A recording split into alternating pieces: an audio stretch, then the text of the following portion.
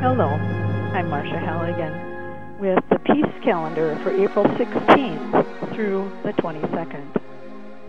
This week includes Earth Day on Saturday, the 22nd. Wisconsin leads in Earth Day history. Gaylord Nelson began Earth Day to support conservation. Eventually, Earth Day led to the novel Environmental Protection Agency in 1971.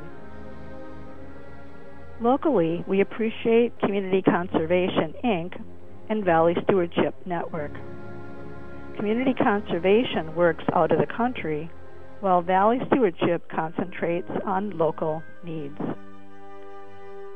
Rob Horowitz began working with communities in Belize in the 1980s as their first project.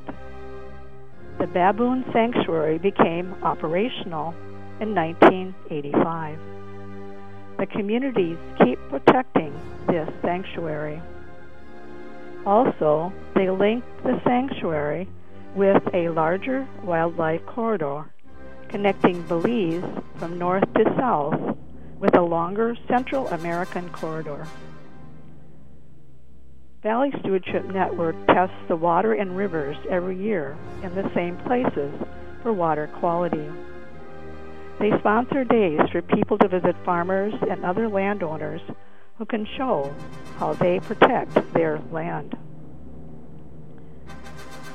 Carl Koenig, on a breathing impulse for the earth, said, "May the circle of this year, every day and every hour, be for you as space where peace can live, so that from our soul's very depths, each heartbeat speaks with great sincerity. Yes, to freedom, I will offer spaces." Speak your peace quotation, peace story, or peace poem by sending it to peacecalendar@wdrt.org.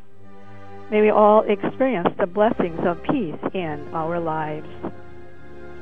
Near and far, peace at wdrt.org/peace-calendar.